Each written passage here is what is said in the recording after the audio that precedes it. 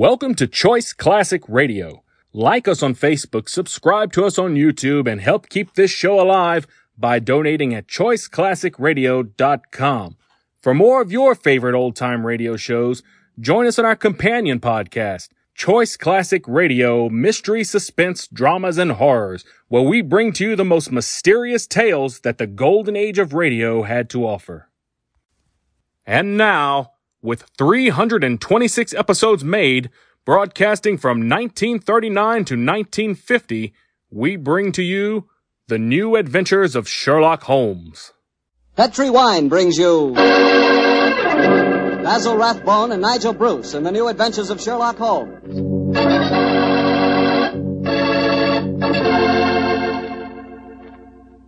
The Petri family, the family that took time to bring you good wine, invite you to listen to Dr. Watson tell us another exciting adventure he shared with his old friend, that master detective, Sherlock Holmes. And if you will, I hope you'll listen to me for a second, because I want to tell you about a wine that can make waiting for dinner a pleasure. The wine is Petri California Sherry. Any evening, well, let's say tomorrow evening, right before dinner, pour yourself a glass of Petri Sherry. Just look at it. It's clear as crystal and a wonderful deep amber color. One sure sign of a good sherry. And if you need further proof of just how good Petri Sherry really is, taste it. What wine? That Petri Sherry has a flavor that you know comes right from the heart of the grape. And if you like your sherry dry rather than sweet, you'll really like Petri Pale Dry Sherry. There's no doubt about it. Petri Sherry is one of the most delicious before-dinner wines in this swell country of ours. Oh, and say, when you serve Petri Sherry, serve it proudly, because those letters, P-E-T-R-I, on the bottle, spell the proudest name in the history of American wine.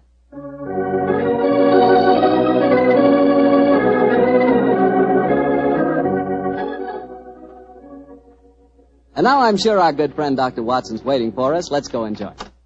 There you are, Mr. Bartell. Good evening, Doctor.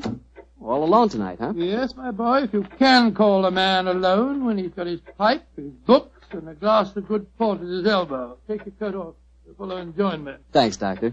Help yourself to the port. There's some rather special tobacco in the jar over there. Fine.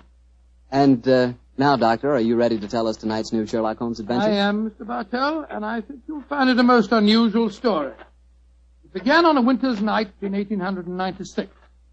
Holmes and I had gone to a theatre in the East End of London to see a performance of a famous old English melodrama called Sweeney Todd, the Demon Barber of Fleet Street. That's a good bloodthirsty title, Doctor.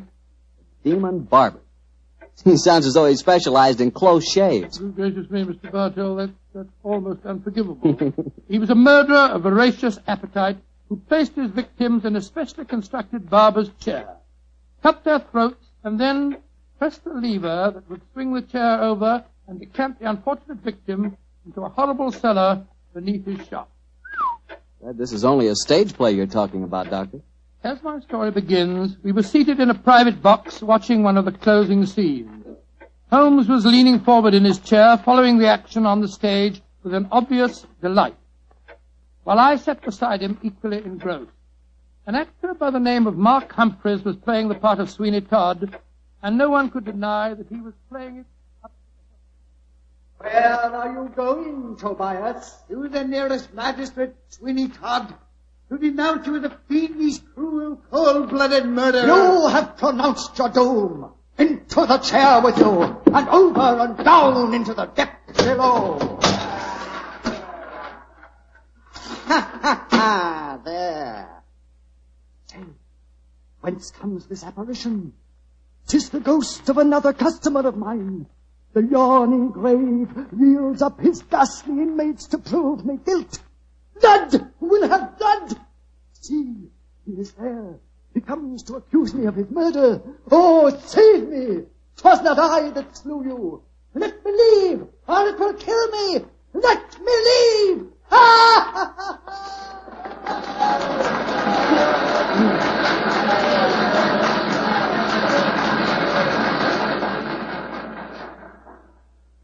Oh, upon my soul, Holmes, that fellow Mark Humphreys is the most florid actor that I've ever seen on a stage. I find him enchanting, Watson. It seems to me he's really caught the flavor of this murderous monster piece. After all, a restrained performance of the Barber Sweeney Todd would be unthinkable. Yes, I suppose it would. I must say his makeup seems rather overdone. No barber would wear such an enormous beard. It would be most impractical. Probably get in the customers' faces.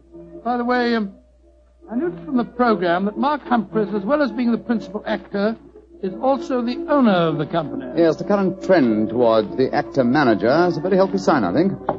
Come in. Excuse me, but is one of you gentlemen Mr. Sherlock Holmes? Yes, I am. Oh, I was asked to give you this note. Thank you. Now, who on earth knows that you're at the theatre, Holmes? We'll soon find out. This note is from Mark Humphreys, our actor-manager. What's it say? Dear Mr. Holmes, I recognize you in your box. Please come to my dressing room after the performance. My sanity, and even the safety of London, perhaps, depends on your compliance. Good Lord, my sanity and the safety of London. I wonder what on earth he means. That, my dear fellow, we can only discover by going backstage to meet him. As it is, the curtain's going up in the last scene I see. For a little longer, we must possess our souls in patience.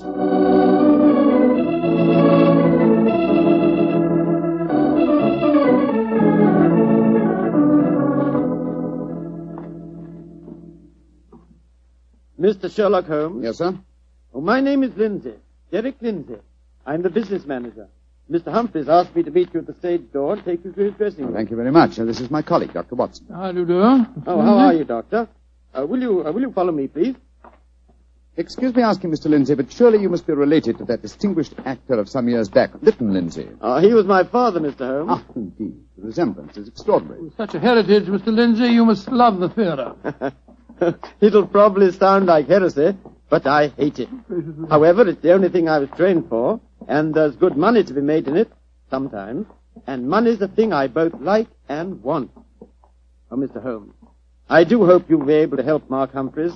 He certainly needs it. Oh, really? What seems to be his trouble? Oh, he'll have to tell you that for himself. But his wife and I think... There's Mrs. Humphreys now. Maria! Maria, this is Mr. Sherlock Holmes and Dr. Watson. Mrs. Mark Humphreys. How do you do? Oh, Mr. Holmes, I'm so grateful that you're going to see Mark. He's in such a dreadful state. There have been times lately when Mr. Lindsay and I have been afraid he's going out of his mind, haven't we, dear? Indeed we have. We're both dreadfully worried about him. In that case, I hope I can be of service. Which is his dressing room? Number 1, next door to mine. Derek, I think it'll be better if Mr. Holmes and Dr. Watson go in alone. I'm sure Mark will speak more freely if we're not in the room. I think perhaps that is a good idea, Mrs. Humphreys. We'll see you later on. Come on, fellow. That's all.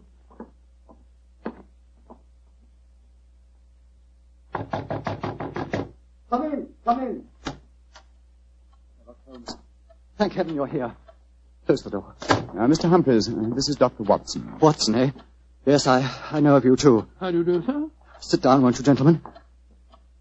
You're wondering why I asked you to come back and see me, of course. Naturally, sir. Well, I won't beat about the bush and waste your time. I come straight to the point. I'm going mad. Oh, come. I know. It sounds come. fantastic, but it's true. I've often heard of actors beginning to live their parts off the stage. They play on it. Well, it's happening to me. I'm turning into another Sweeney Todd.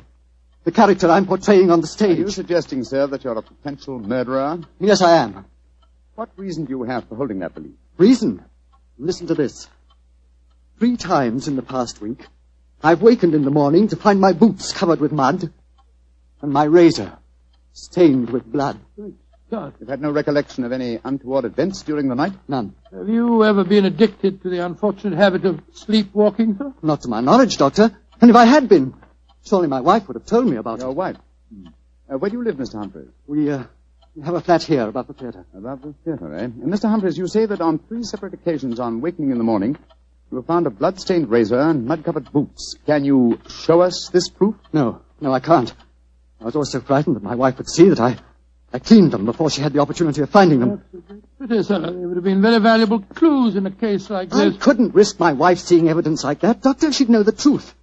That at night times, while she's asleep, some devilish, unconscious urge has overcome me. An urge that causes me to prowl the streets of London. Razor in hand, looking for a victim. Mr. Holmes, you've got to help me. I'm certain that without knowing it, I've been committing murder, and if you don't help me, I'll go on and on. Mr. Humphreys, please. I'll undertake the case. It's a very unique assignment, in effect. I'm being engaged by a possible murderer to prove him guilty.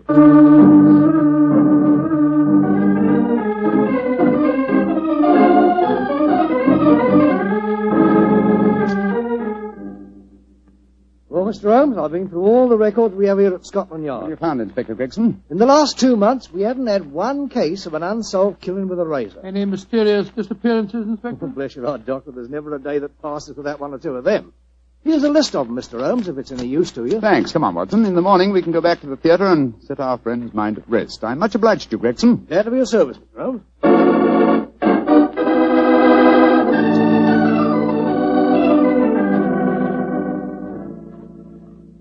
We examined the homicide records at Scotland Yard after leaving you last night, Mr. Humphreys. There have been no unsolved razor murders in London during the past fortnight. And therefore I think you may rest easy on that score, sir. But it proves nothing. Remember that in the play, Sweeney Todd's victims are never found either. Yes, thanks to his singularly horrible ingenuity in disposing of them. But this is real life, Mr. Humphreys. Then how do you account for the bloodied razors and the muddied boots? Well, now, are you sure that they aren't just in your imagination, sir? You admit that your wife's never seen them? The whole thing could be, or shall we say, an overdose of Sweeney Todd? Well, I admit that I'm suffering from a surfeit of that. And why not drop the play from your repertoire? Our manager, Derek Lindsay, won't let me. It's our best money-maker. And he's always got a keen eye to business. Mr. Holmes, I can see that you still don't believe my story. So I've saved some evidence for you, evidence that I found this morning. Look at these. Now what do you say? Do you still think it's my imagination? Cutter, blood-stained razor, and boots covered with mud. Splendid. At last, some real clues to work on. How can you be so calm, Holmes? It happened again last night. Do you realize that I'm a murderer? I'm a menace to society? For heaven's sake, lock me up before I do some more damage. No, sir. Don't get so excited. Mr. Humphreys, I should like to take these objects back to Baker Street where I can perform some chemical tests. You have no objections, I hope? Objections? Good heavens, no. Excellent. You've told no one of this fresh discovery of yours? No one. Not even Derek Lindsay. Derek Lindsay, that's your manager, isn't it? Yes. The best friend I ever had. Except for his father before him.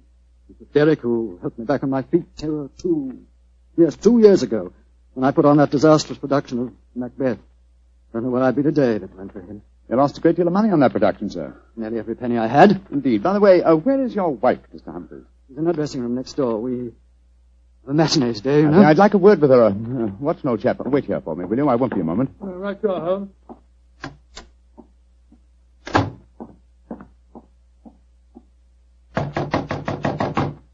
Who is it? Sherlock Holmes. You want to talk to me, Mr. Holmes? For a moment. May I come in, Mrs. Humphreys? Well, couldn't we talk on the stage? It's empty. I should prefer to come into your dressing room, if you don't mind. What I have to say is confidential. Very well, then. Come in. Mr. Holmes, may I introduce Signor Vanelli, our musical director? How do you do, sir? It is a great honor to meet the so great Senior Holmes. I have so admired you. Oh, often I have envied you. Many times I say to myself, Snipsy, Signor Vanelli, if you don't mind, I wish to speak to Mrs. Humphreys alone. Oh, I quite understand. Excuse me, Signor. Adios, Ana Maria. Mr. Holmes, I'm really awfully glad of this opportunity to talk to you. Tell me truthfully, please, what's your opinion of my husband? I haven't formed a definite opinion yet. Except that it's possible that he's the victim of a fraud. I just wanted to ask you a couple of questions, if you don't mind. Of course not, Mr. Holmes. Has your husband ever shown evidence of being a sleepwalker? A sleepwalker? Oh, no, never. I see. Are you a light sleeper? Yes, I am. Exceptionally so. Why? Oh, I was just curious. You're being very mysterious, Mr. Holmes. Can't you tell even me what's going on? I promised your husband the answer to that question before tonight's performance. I'm afraid I can't tell you any more until then. Oh. And now may I ask a question? Oh, certainly. No, I won't promise to answer it. You said just now that my husband might be the victim of a fraud. What did you mean? Again, I'm afraid that you must wait for the specific answer to that question. However, there's another fraud being practiced on him that I can speak of now. What fraud? The fraud that you are indulging in, Mrs. Humphreys. What do you mean? Of course, this particular fraud is none of my business, but when I almost force my way into your dressing room and find your musical director, a quantity of rice powder on one shoulder and suggestions of rouge on his cheek, it doesn't take a great deal of intelligence deduce that your husband is being deceived. Get out of here, at once. That's exactly what I propose doing. Good day to you, madam. No doubt I shall see you later on.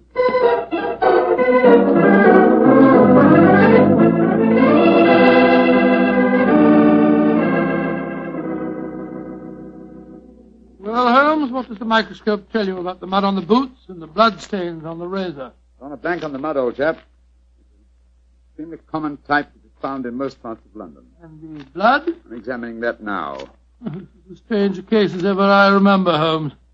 Here you are trying to prove a man innocent when he insists that he's guilty. By George, Watson! Here's the answer. What? This blood is definitely not human blood. It's probably canine. Now, a Sweeney Todd madness would hardly drive its victim to kill dogs. Therefore, it's obvious that Mark Humphreys is the victim of a devilish plot. And he's not a murderer. No, come on, old fellow. Let's go to the theater at once and give him the good news.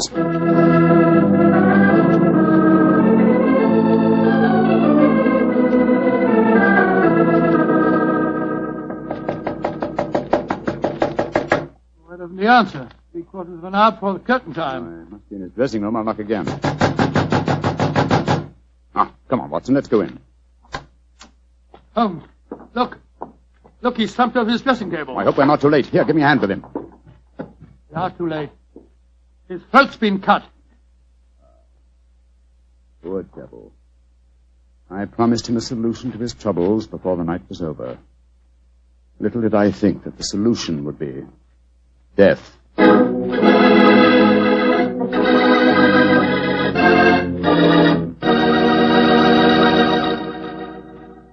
We'll hear the rest of Dr. Watson's story in just a second, so I'm going to ask you if you're one of those people who just eats to live, or whether you really enjoy good food. If you love good eating, you've just got to know about Petri wine. Petri wine makes good food taste wonderful. For instance, if you're having steak or a roast or any meat or meat dish, you'll love it served with Petri California Burgundy. Petri Burgundy is the last word in delicious red wine. Now, with chicken or fish, you can't beat the delicate Petri California Sauterne, a really extraordinary white wine. Just to make sure you don't miss either Petri wine, don't buy one, buy two. Buy both Petri Burgundy and Petri Sauterne. They're both swell because they're both Petri. Well, Dr. Watson, what happened next? Well, Till, I think I'll pick up the story exactly where I left off. Holmes and I were standing in Mark Humphrey's dressing room, looking with horror at the flashed throat of the actor manager. There was a bitter, self-accusing note in Holmes's voice. I promised him a solution to his troubles before tonight was over. Little did I think that solution would be death. This worry over his supposed madness caused him to commit suicide. Suicide? Rubbish, old fellow. It's murder. Look at the razor clutched in his hand. Undoubtedly placed there by the murderer before rigor mortis had a chance to set in. In any case, scrutinize the wound. Does that look as if it had been done by the hand of a suicide? Well, I don't see why not. Look closer, old chap. The depth of the wound is even, whereas a suicide's cut always wavers towards the end. No, this is murder, Watson, and I think I know who did it. But I have little evidence. I must lay a trap. What kind of a trap, Holmes? I haven't time to tell you now, fellow. Every moment counts. Off with you to Scotland Yard and get Inspector Gregson. Bring him back here as fast as you can. Right you are. And Watson. Yes? Tell absolutely no one except Gregson of Mark Humphrey's death. Say that he's still alive and well and that his problems are solved. It's the performance of the play. Don't you worry about that, old chap. Off with you to Scotland Yard.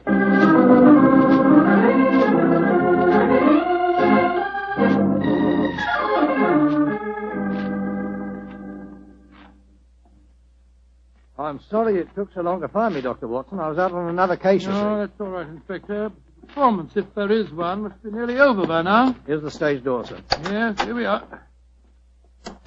Here, you can't go on the stage. Who says I can't? I'm Inspector Gregson of Scotland Yard. Oh, sorry. Performance is going on. I wonder who the devil's playing Sweeney Todd.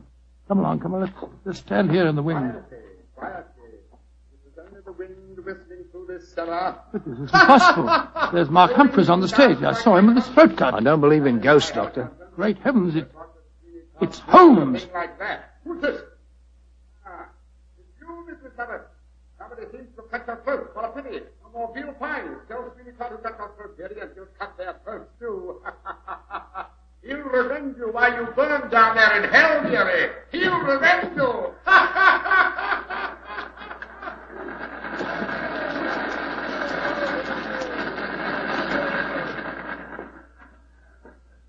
Here he comes now, Gregson. Amazing disguise. I'd never have recognized him. You're both here. Holmes, what are you up to? Surely that's apparent. I disguised myself as the dead man, hoping to force the murderer's hand. You're running a terrible risk, Mr. Holmes. Out of my profession, Gregson. Shh. Here comes Signor Vanelli, the musical director. My dear fellow, I had to leave the orchestra pit to come and congratulate you. Never have you given a finer performance. Bravissimo, bravissimo. Thank you. But it is true.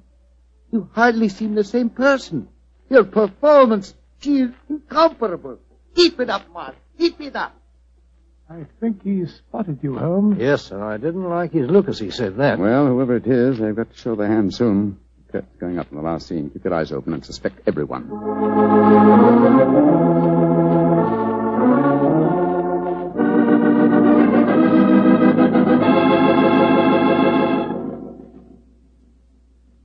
Look, my lord, Judge. He's by your side. Do not disfigure him. Your ermine robe is stained with blood. Sweeney Todd, what dark deed presses on your conscience?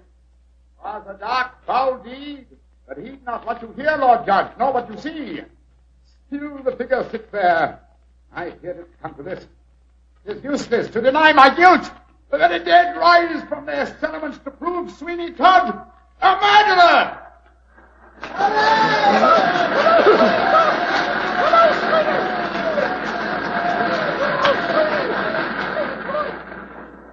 By George, what an actor he'd have made, Doctor. Yes, what an actor he is, Gregson. I'll be hanged if I know how he remembers the lines, though, even if he has seen the play half a dozen times. Here he comes now. Bravo, Holmes. You did splendidly. But it didn't work, Watson. It didn't work, confound it. The murderer still hasn't tipped his hand. Have I underestimated him? Looks as if you have, sir. And if you don't mind my saying so, I think you'd have been a lot wiser to let me handle the case as soon as you found his body, instead of going in for all this dressing up stuff. Oh, but of course. Now I see it. Only one person could have killed Mark Humphreys. Who, Holmes? Do as I say, and I'll show you. I'm going to Humphreys' dressing room now, alone. Give me a few moments' start, and then follow me. Out of sight, but within earshot. Dr. Watson, why does Mr. Holmes always have to be so blooming mysterious? Why can't he just say who the murderer is and take us to him? Well, I've been with Mr. Holmes on a great many cases, Gregson, and yet I can't answer that question. Come along. He's got a big enough start now. Let's follow him. I'm very fond of Mr. Holmes, you know, Doctor, and yet there are times when I get so angry with him. He shouldn't risk his life like that. You know Mr. Holmes. He'll never change. Well, if he don't, one of these days he's going to wake up and find himself dead. Shh. That's the door. Someone inside with him. You devil, Listen. Humphreys! How many times do I have to kill you? Great Scott, it's Derek Lindsay, the business manager. Come along, Gregson. No, Lindsay! You succeeded in killing Humphreys, but you won't kill me. Grab his arm. Look out for that razor. Here, you. Let go of me! No, you don't. Ah, very neat, Gregson. Are you all right, Holmes? Perfectly, thanks, old chap, though I'm a little tired. Gregson, my dear fellow, will you take over from here? I think I've had enough melodrama for one day.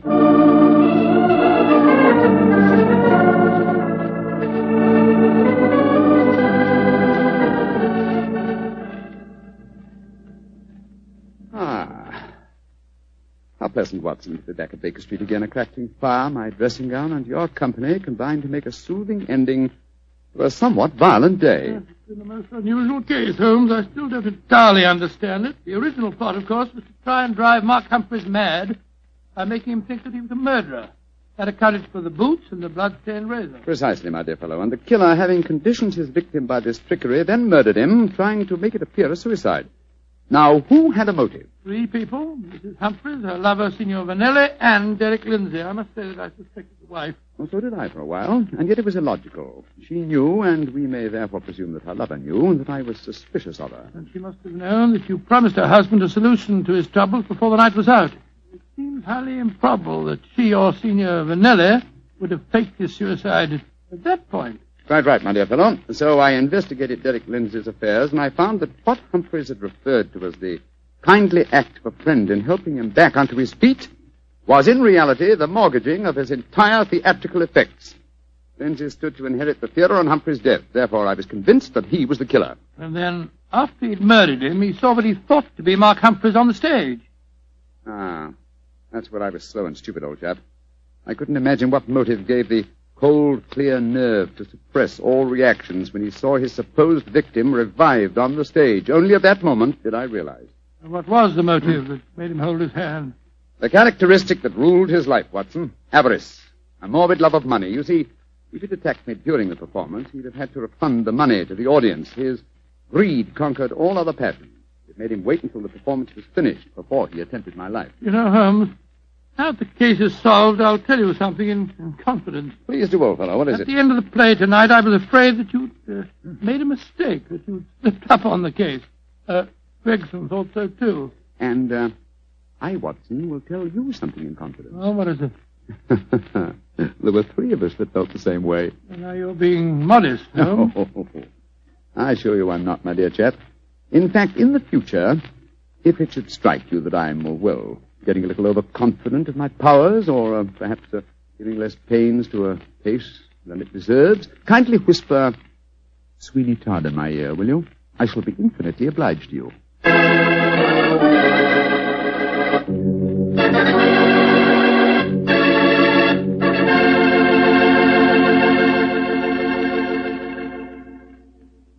Doctor, that was a swell story. And a pretty narrow escape for Holmes. Yeah. He said he almost solved the case too late. Fortunately, it ended well. Mm-hmm. The thing that sticks in my mind is the fact that this was one of the very rare occasions when Holmes almost made a serious mistake. Well, we all make mistakes at times, don't we? Bartell, I said we all make mistakes at times. I suppose so. You mean to stand there and tell me that you never make a mistake? Well, not when it comes to choosing a wine, I don't, because I always choose Petri. Bartell, you trap me again. Could be. But honestly, Doctor, when you choose a Petri wine, you know it's a good wine. Because good wine is the only kind of wine the Petri family makes. And it's easy to understand why when you realize that ever since they started the Petri business way back in the 1800s, the Petri family has handed on down from father to son, the highly developed fine art of winemaking. Yes, the Petri family's been making wine for generations. That's why, no matter what type wine you prefer, for any occasion, you can't go wrong with a Petri wine, because Petri took time to bring you good wine. Well, Dr. Watson, do you care to give us a clue about next week's Sherlock Holmes adventure? Let me see. Next week, Mr. Bartell, next week now. Yes, I'm going to tell you a colorful story that took place in the Parisian circus in 1890. It concerns a very exalted personage, a lady bareback rider, and a strange death that struck without warning. Oh, boy, I can't miss that one, Doctor. Good. Well, now, before you go, I want to say something to all our friends. I want you just to think for a minute. Think of how terrible it is to see helpless little children stricken by infantile paralysis. And then realize that infantile paralysis can be beaten. It can be beaten in very many cases. And your money, your dimes, can do it. Join the March of Dimes. Send your dimes to your local March of Dimes headquarters. Let's help little children walk. Let's help them live.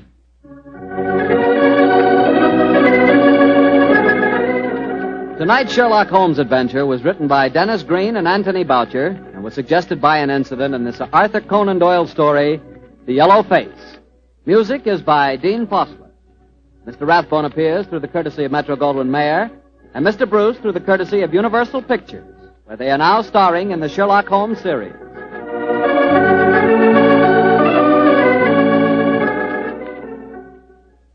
The Petri Wine Company of San Francisco, California, invites you to tune in again next week, same time, same station. Sherlock Holmes comes to you from our Hollywood studio. This is Harry Bartell saying good night for the Petri family.